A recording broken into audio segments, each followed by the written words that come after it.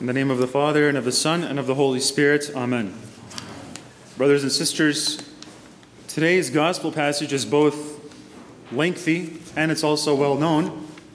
And there's a lot going on in it, so we can pick it apart from there.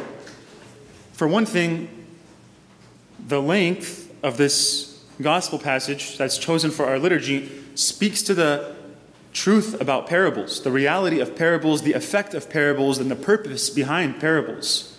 And then it goes on to show us, Matthew goes on to show us this specific parable of the sower and the lesson that Jesus is trying to provide for us through this parable. We should always have in the back of our minds, when we're hearing parables, studying parables, meditating on parables, that they're not just stories, they're not just sayings of Jesus, because a lot of people can tell stories and a lot of people have very nice sounding sayings. But with parables, there's something else Jesus is inviting us to, something deeper he's trying to get us to focus on. And we see that in the things that he's saying when the apostles ask him, why are you speaking in parables? Why go to the point of trying to make things sound a little bit more cryptic or poetic? And Jesus explains that it's for the sake of drawing the listener towards a deeper truth that you're not going to hear or see just by examining things on the surface. And the fruit of the study, the fruit of the meditation is worth it because it leads to a truth that not everyone is willing to open their hearts to, open their ears to, open their eyes to. And that's, who is this king of this kingdom that Jesus is trying to bring forth for us and call us to participate in? That's what the parables are for. They're always telling us some kind of deeper, transformative truth about who Christ is as the Messiah, as the king of this kingdom that he's initiated and called us to participate in, starting from now, starting from our lives here on this earth. Speaking of our lives here on this earth, one thing that's common about all of us, about any healthy, functioning human being, is the desire to love others and to be loved, especially to be loved. How can we know that we're loved? How do we know that we're loved on a regular basis? With others, we have our senses to perceive that. People go out of their way to do acts of charity for us. People go out of their way to ask how we're doing. People go out of their way to be present for us. And those are just a few ways to know that we're loved. But how can we know that we're loved by God? That question is a little bit harder to answer. It's a little bit harder to examine. And the answer is also a little bit harder to be satisfied with because it's not necessarily something we can see or hear or touch, especially if our hearts and minds remain closed and restricted to the way that the world thinks. How can we know that we're loved? I think this parable answers that question, especially if we're willing, like I said, to open our hearts and minds and see, what does this have to say? What does this parable have to say about who Christ is and who we are in relationship to him? One thing that's unusual about this parable, and oftentimes there is something unusual about the parables, there's often a twist in the parables, and that's, again, oftentimes where the lesson lies. In this parable, this sower who's going out to sow throws these seeds, tosses these seeds, plants these seeds everywhere. In ground that's not fertile and in ground that is fertile, on rocky ground, among thorns, and also in good soil. What kind of sower is this? Clearly, he doesn't seem, from our eyes, from the world's eyes, to be an expert in agriculture. He's throwing seeds everywhere. He's not aiming for the healthy soil. Why would you throw seeds in thorns? Why would you throw seeds on rocky ground? Just for fun? Because you think fruits are going to grow from all those areas? Good questions to ask. A good observation to make. Why is this sower acting so strange? Oftentimes, we can see that with God too. We can observe that with God too. We can attribute that same behavior to God. Why do these people have these things happening to them? Why is this certain situation unfolding over there?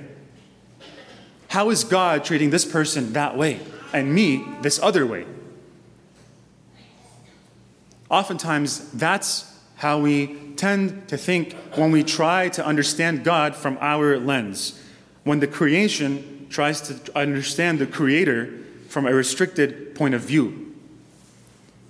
Brothers and sisters, this action of sowing seeds everywhere is pointing us to the reality of God sowing His grace everywhere, sowing His love everywhere, sowing His mercy and forgiveness everywhere, including all of creation as part of His providential plan for us. As our Father, looking down upon us, caring for us even when we don't know and understand the ways in which He cares for us. Yes, God does sow His seeds of love and grace even to sinners, even to people who on purpose are distant from Him.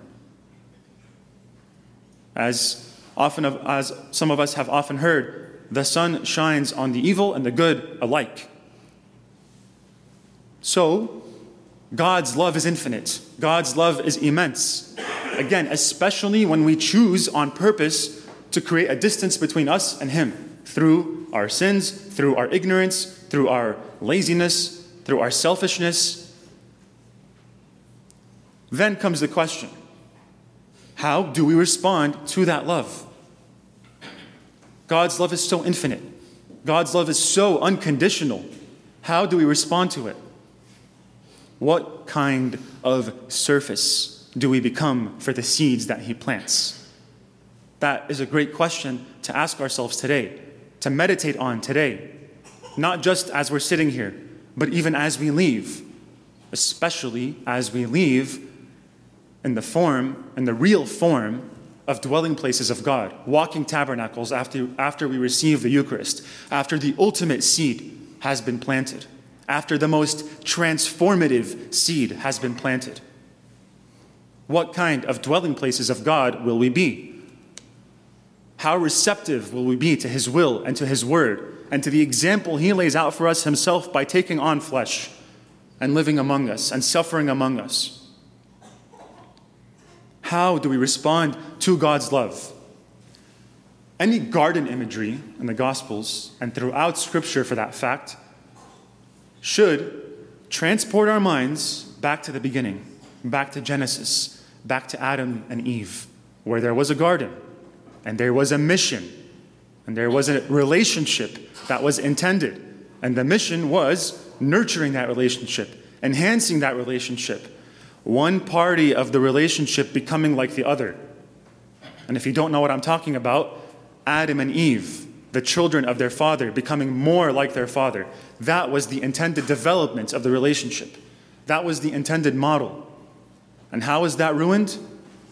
Through sin, through original sin, through creation thinking it could become like God without God. That is the fatal error of the original sin. And in all of the sins that we commit, brothers and sisters, on a regular basis, there's some form of that original sin. There's some form of you and I wanting to become like God, wanting to have some kind of glory, wanting to have some kind of pleasure or satisfaction, but without God, without His will, without responding to the seed that He plants and fertilizes within our hearts. So what do we do? Again, how do we respond to God's love? How do we respond to these seeds that are being planted everywhere, to these countless opportunities to look at God's grace, observe it, and allow it to take root within our hearts? There's two words: to till and to guard. To till and to guard.